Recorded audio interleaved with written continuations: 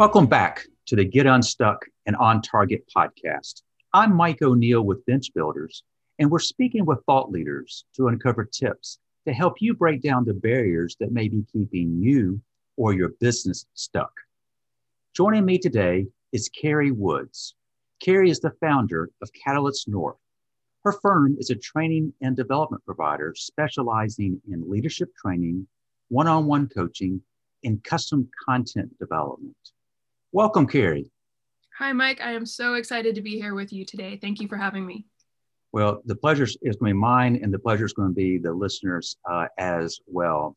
Carrie, you have the ability to talk on a wide variety of topics, but the thing that just kind of caught my attention is how you work with clients to help them implement successful change. And so I'd like to spend our time together wrestling with why does change often fail?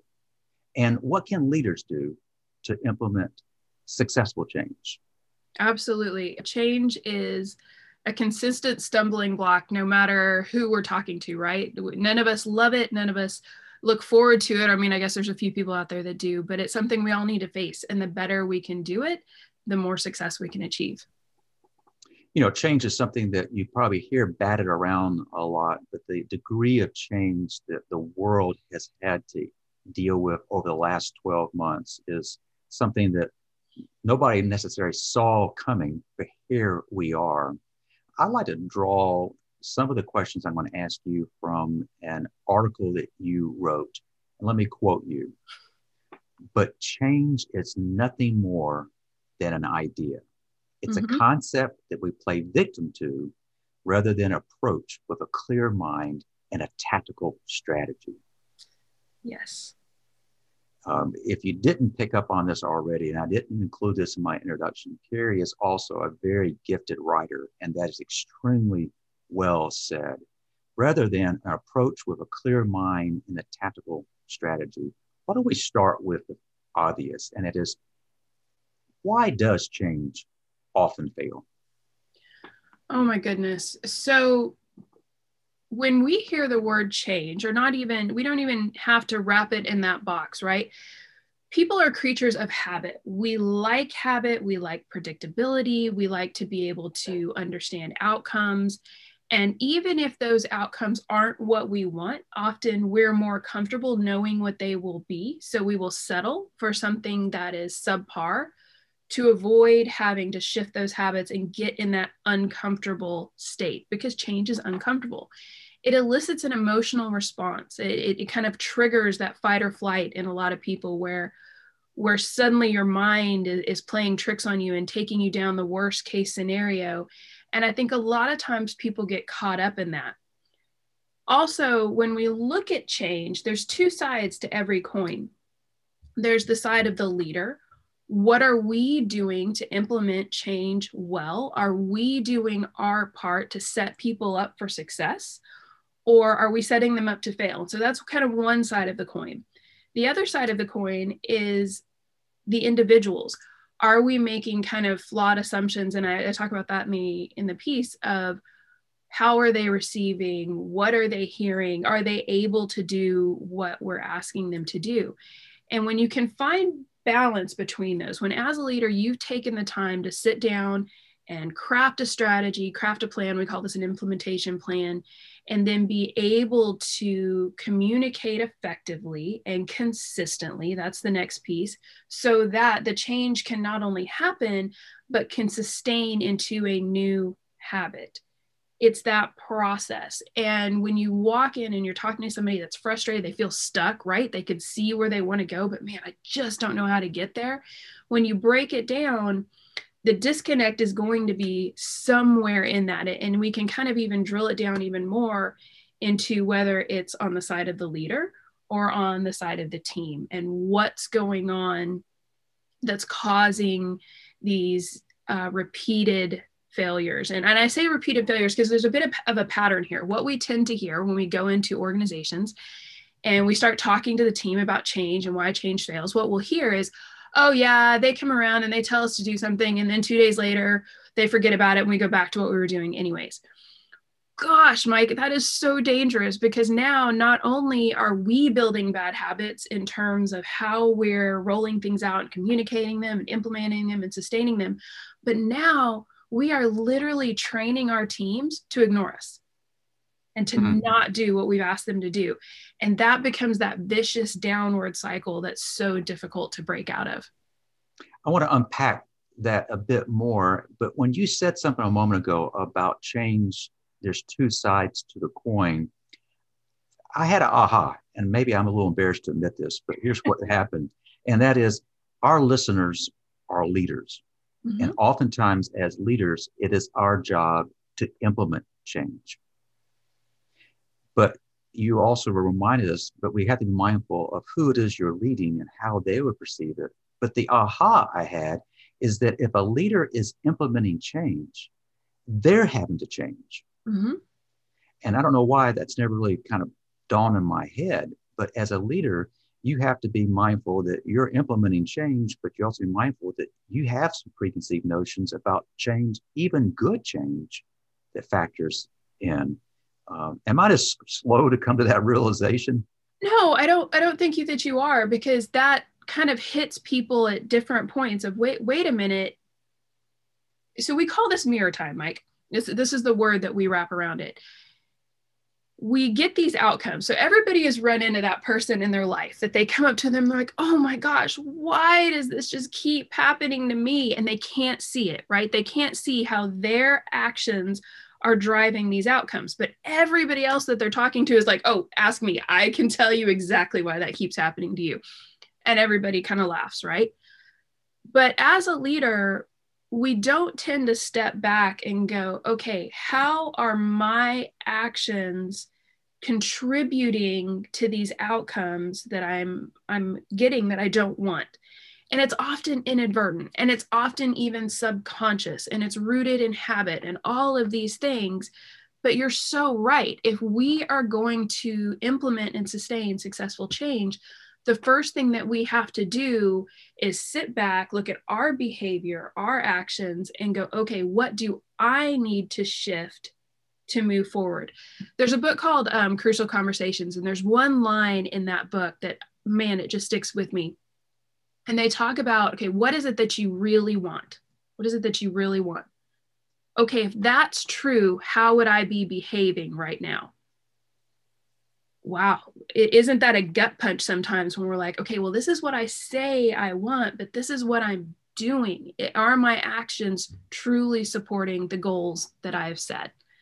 And when you can get those to line up, now you're one step closer to achieving what you're after. You know, I mentioned that we would like to kind of unpack the implementation and sustainability. Why don't we start with implementation? As leader, you're tasked with implementing a change. But oftentimes as leaders, we make assumptions, do we not? Yes, we do. And you write in your blog article that sometimes the first assumption that people make is that the people that you're leading actually listen. Yep. So, but I told him to do it. Gosh, you and I will always have a career because of that one sentence. If nothing else is going to make sure that we stay employed, it's going to be that. Because I can't tell you how many times I've sat down across from a very frustrated leader who is dealing with a failed change, who feels like they've done everything right because I told him to do it. So the question that I have, and for all of you leaders out there that are listening, I want you to really slow down and think about this one. How many times has somebody walked into your office, told you to do something, and you immediately and permanently changed your behavior? Again, everybody kind of laughs because they're like, doesn't happen. Okay, so if we can't hold up to that standard, why do we expect others to as well? When we use the word listen, it's a much deeper and more complex term than hearing. Yeah, they might hear what you're saying, but are they listening to you? Do they understand why? Do they understand what? Do they understand the facets of the change? And are you having the right conversation with them to ensure that happens? So when leaders come in and they're like, oh, I told them to do it, well, we're just assuming that they listen to us and that it's going to change permanently, when that's just not the case. It's just not realistic to think that or to depend on it. So you very nicely kind of tied two assumptions that oftentimes we find ourselves making, that the people we're leading listen, and that the people that we lead in understand what you're asking them to do. And you're really encouraging us to kind of take a time out and ask that question. Yeah. So the understand part is kind of the second piece. And it's so important. And I'm so sorry I cut you off, but we had a beautiful example of this in a client, where we had a client that was very, very frustrated. He was leading frontline leaders, and they weren't completing tasks the way he thought they should. So we came up with a simple survey tool, and we said, hey, go out and talk to your leaders and see where their knowledge gaps are. And he was like, okay. So he did it. And in a beautiful turn of events, they all brought the survey tool back within 24 hours, and they had listed out exactly what they needed. And he was shocked. He was absolutely shocked at the things that they were admitting they didn't know. And he actually got kind of angry. He's like, why don't they know this? Why don't they understand how to do this? Why do they have these questions? And I just looked at him. I'm like, who's in charge of training them? And he got really quiet. He goes, well, I am. I'm like, well, so if they've got gaps, you're the one that has to provide that. And so we make this assumption, one, that they hear us, and then two, that they have the ability to do what we're asking them to do. They say that leaders underestimate the impact of what they're asking by a factor of 10. Oh, it's so easy. It's so easy. And the person that's standing there, holding this new task that they've been given is like, I don't know what to do. They have no idea how to move forward. And so those two assumptions, they work together. People listen, people understand, people have the ability, and it's up to us to support them through that, right? That's why we're the leader. It's not up to them to change and figure it out. It's us to provide that support. You characterize the implementing successful change as both implementation, which we just spoke about, and sustainability. And that is, what are you doing as a leader to develop and sustain these new behaviors? You introduced a moment ago this mirror time, concept of mirror time. Can you elaborate on that, please? Yeah, so mirror time is slowing down, looking in the mirror, and going, okay, what do I need to change in my habits to change the outcomes I'm getting? And one of the very common habits that we find ties to sustainability and to the successful outcome of change, right? So it's one thing to implement a change and have it going well for a day or two. It's something completely different to support that change into a long-term habit. And that's where people fail. And so when we talk about mirror time, that is, what are my actions? And the common one that we find is consistency. So we kind of go back to but I told him to do it, right? Leaders feel often that, okay, I gave you the tools, you understand, and go. And that's not realistic in terms of long-term success. So if we want to sustain this new change into a habit, we have to slow down. We go back to that implementation plan I told you about, really create a strong plan. How are we going to communicate that plan consistently, the same message to every person, every time? And then how do we change our actions so that we're checking in consistently, we're asking questions, we're following up, we're troubleshooting, we have contingencies in place if we hit a fail point.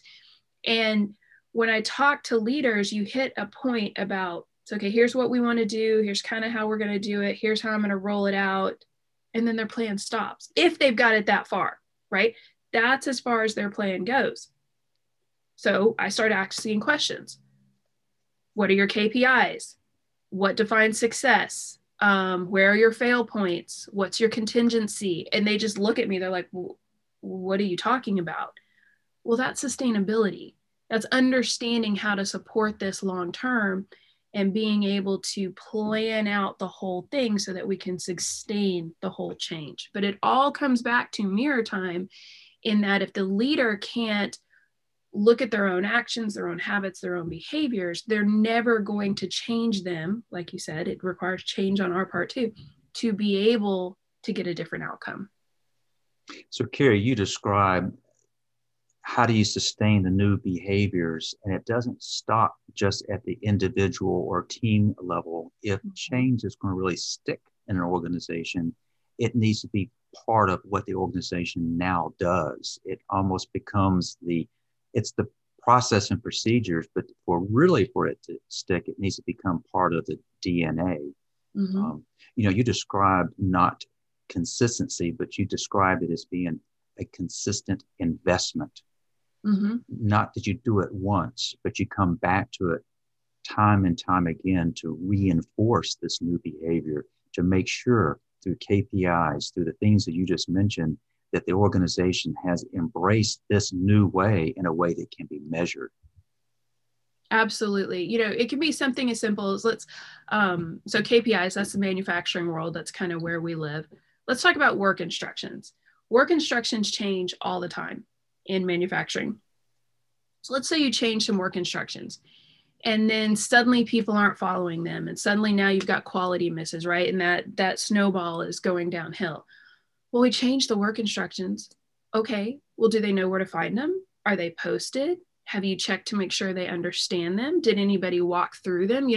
That whole implementation process where in somebody's mind, just simply changing them and maybe switching out a piece of paper in a book is sufficient. That doesn't change behavior. It just doesn't, especially muscle memory behavior like we're talking about with work instructions. So when we look at even a simple change like that, there are continuous investment steps that take us from, okay, here's what we've decided to do, the idea, right? Change is the idea, to the strategic action on our part that allows that to be successful. The idea is great, but implementing it takes action and takes consistency and takes focus. Because here's the thing, guys, as leaders, we've usually lived with this perspective change for a long time. We've had meetings on it. We've talked about it. We've made plans about it. Honestly, we're kind of sick of hearing. We're bored. So we roll it out and we're like, okay, your turn. Because in our minds, and I don't think we do this consciously, we feel like they have had the same exposure to this topic or this idea that we have. Well, we've talked and talked and talked and talked about it. Good grief, we've talked it to death. Yeah, but none of them were in those meetings. None of them were in the room. So while you may be bored, it's a fresh, new, scary, okay, hold on to that, scary. It's an emotional thing for them. So that's our responsibility, is to help them through that and not just abandon them to figure it out on their own. You make a really excellent point, and that is planning for change doesn't necessarily mean that the people you're leading were in the room as part of that planning process. And it goes back to these assumptions made earlier. You just assume that everybody knows what you're talking about. You assume everybody gets it, buys into it, and is ready to do it. And you're challenging us as leaders is take a time out. Be mindful that the folks you're leading, they may be hearing this for the first time. And if it is, we all agree, hearing it is not enough. They need to hear it multiple times so that they can internalize. Excellent. And they need the what, the why, and the how. What are we doing? Why are we doing it? And how am I supposed to do it? And isn't that true for all of us? We ask the question, well, what's in this for me? And if you can convey, and hopefully that you can find where this would be of value to them for this change, even something as, quote, mundane as work instructions, if they can see why this change and how this change might work, hope they'll come to conclusion that this change is designed to improve process, to improve overall effectiveness. If it's a manufacturing environment, to improve quality, to perhaps improve productivity. Excellent. So you've kind of bottled up the notion of change has fallen into its implementation and sustainability. But nonetheless, I know that you have worked with clients that what perhaps brought you in is because they're stuck. They've come to realization that they're stuck. That's what brings clients to Bench Builders. But can you share maybe an example where a client of yours got stuck? And what is it that you and you all had to do to get unstuck? Yeah.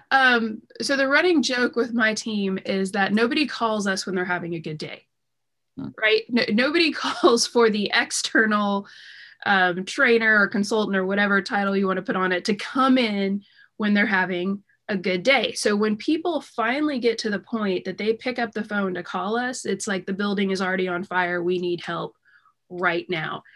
And I had a particular client.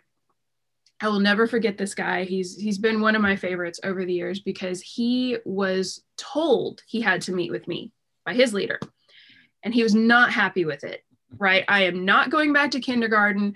I don't know why you're here, but you're going to have to sit in my office for an hour because I was told I had to sit with you. So just sit there and be quiet. Okay. That's where we started. And I kind of laugh. And so week one went by and we're talking and he looks at me a couple times. He's like, how do you know this stuff? Right. And I'm like, well, I have done this a long time. And our conversations start getting a little richer and a little richer. And the reason I was working with him is he was a very high level leader in this organization, but this organization had two sides, A, B. He had always been kind of head of side A. And side A was in control and doing well. And recently they had switched him to take over side B, which he had never done before. And he was very uncomfortable with. It's a very different process, a very different type of employee. And his thought was, well, I'll just take what I did in side A, put it in side B, and it's going to work great. Well, we all know that probably didn't work so great. So thus I'm there. And he had this whiteboard in his office where he would constantly just brain dump. Just massive scribbles and everything on it. And so the second time I went in there, we started talking about the whiteboard, but he wouldn't let me touch it. Third time I went in there, I was like, well, let's talk about this, right? And so I stand up and I start slowly just taking everything he's brain dumped on this whiteboard and I start organizing it. And I mean, this is a very basic session, Mike. You know how these go, where we're just lining things up. This goes into this and this goes into this. But what I'm showing him as we do this, because to him, in that moment, he is completely overwhelmed. The reason the whiteboard looked the way it did is because his mind was so stressed, he couldn't make sense of it. That's not a fault of him. That's a symptom of the reality he was trying to function in. That's why a coach, a trainer can come in and be so helpful, because we don't have the emotion in that moment. We can use logic and we can help you get there. So this guy's a great leader. He just was in such a overwhelmed survival mode state that all he could do is react, right? That's the danger of survival mode. When you get to that point that all you can do is react, you're constantly looking over your shoulder, trying to fix what's behind you. And therefore you're running into whatever's in front of you because you don't see it. So we started organizing his whiteboard. By the end of the session, he had these nice rows.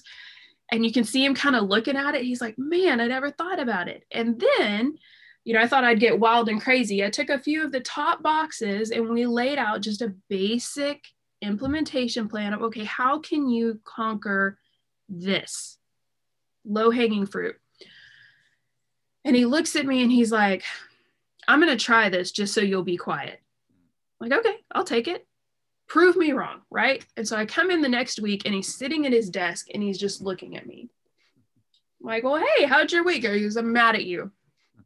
Really? Why are you mad at me? He goes, because that stuff worked and I didn't want it to. I'm like, shocking. I'm going to give you stuff that actually makes life easier. And he puts his head down and he's like, okay, fine. So I guess that means I have to listen to what else you have to say. I'm like, well, I don't know. Is your life a little easier this week? And he goes, yes.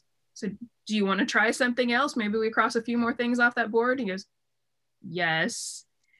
And from there, we built a really rich relationship. And so that gentleman has gone from where he was to now he is leading a whole facility. He is in charge.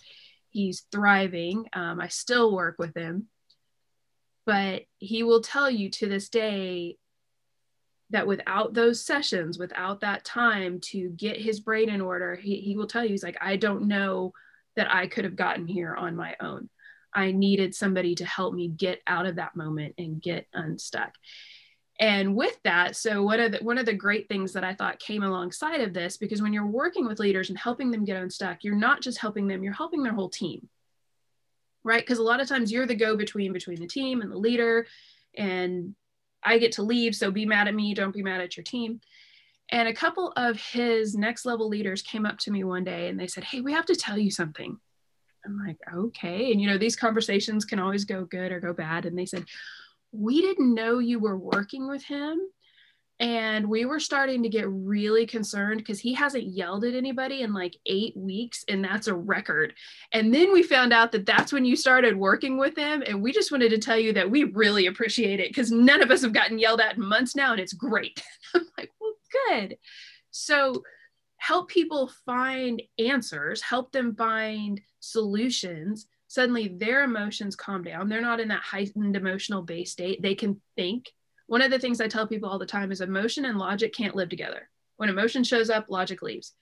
So when somebody's emotional, that's how they're reacting. And they need somebody else to come along sometimes and go, okay, well, let's just try this. Baby step, baby step, baby step. And then suddenly they can walk on their own. And that is one of the reasons I love what we get to do so much. Well, I share that love. And you make an interesting point here, and that is, when one feels stuck, regardless of the circumstance, there is a logical component to it. But what's probably even more powerful is the emotion that you just made reference to. And in his case, he was very successful in one part of the business. He was put in another part he knew nothing about that was very different. And he got stuck. And the frustration came through loud and clear. But through your effort to help him get unstuck and help that team move on, they come back to you and say, you've made a difference. Thank you. And so that's really cool. Yeah, it's pretty great. I love those moments. All the days that you walk out and you're like, man, am I doing anything? And then you have those moments, you're like, okay, this is why we do what we do. It's pretty great. Carrie, as you kind of reflect on the things that we've discussed today, what might be takeaways that you want our listeners, and some are watching on YouTube, our viewers, what do you want them to have from our time together? I would say a couple of things. One, realize that everybody makes these mistakes.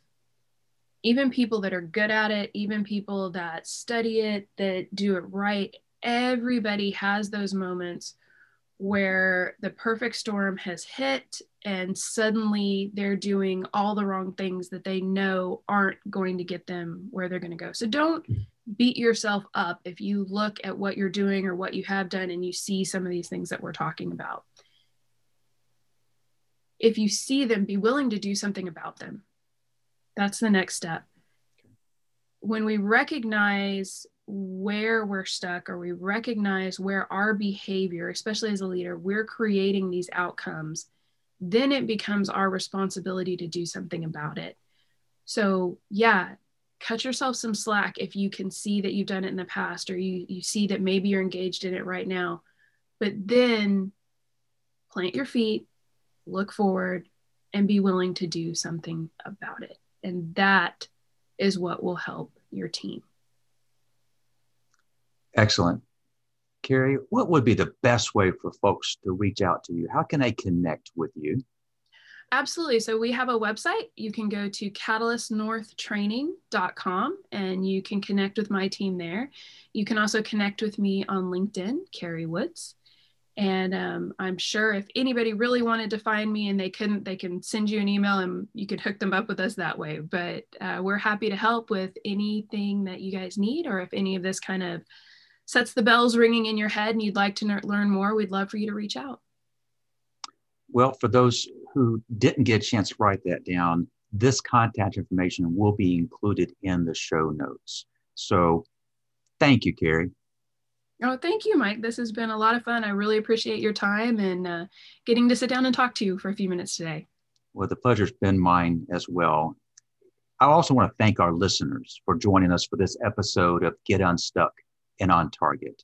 We upload the latest episode every Thursday. And if you haven't already, I invite you to join our growing list of subscribers. We at Bench Builders, we love to help companies get unstuck with practical management training, leadership coaching, and better business planning and execution. But if you've been listening to my discussion with Carrie and that you're realizing that something is keeping you or your business stuck, let's talk. Visit unstuck.show to schedule a call.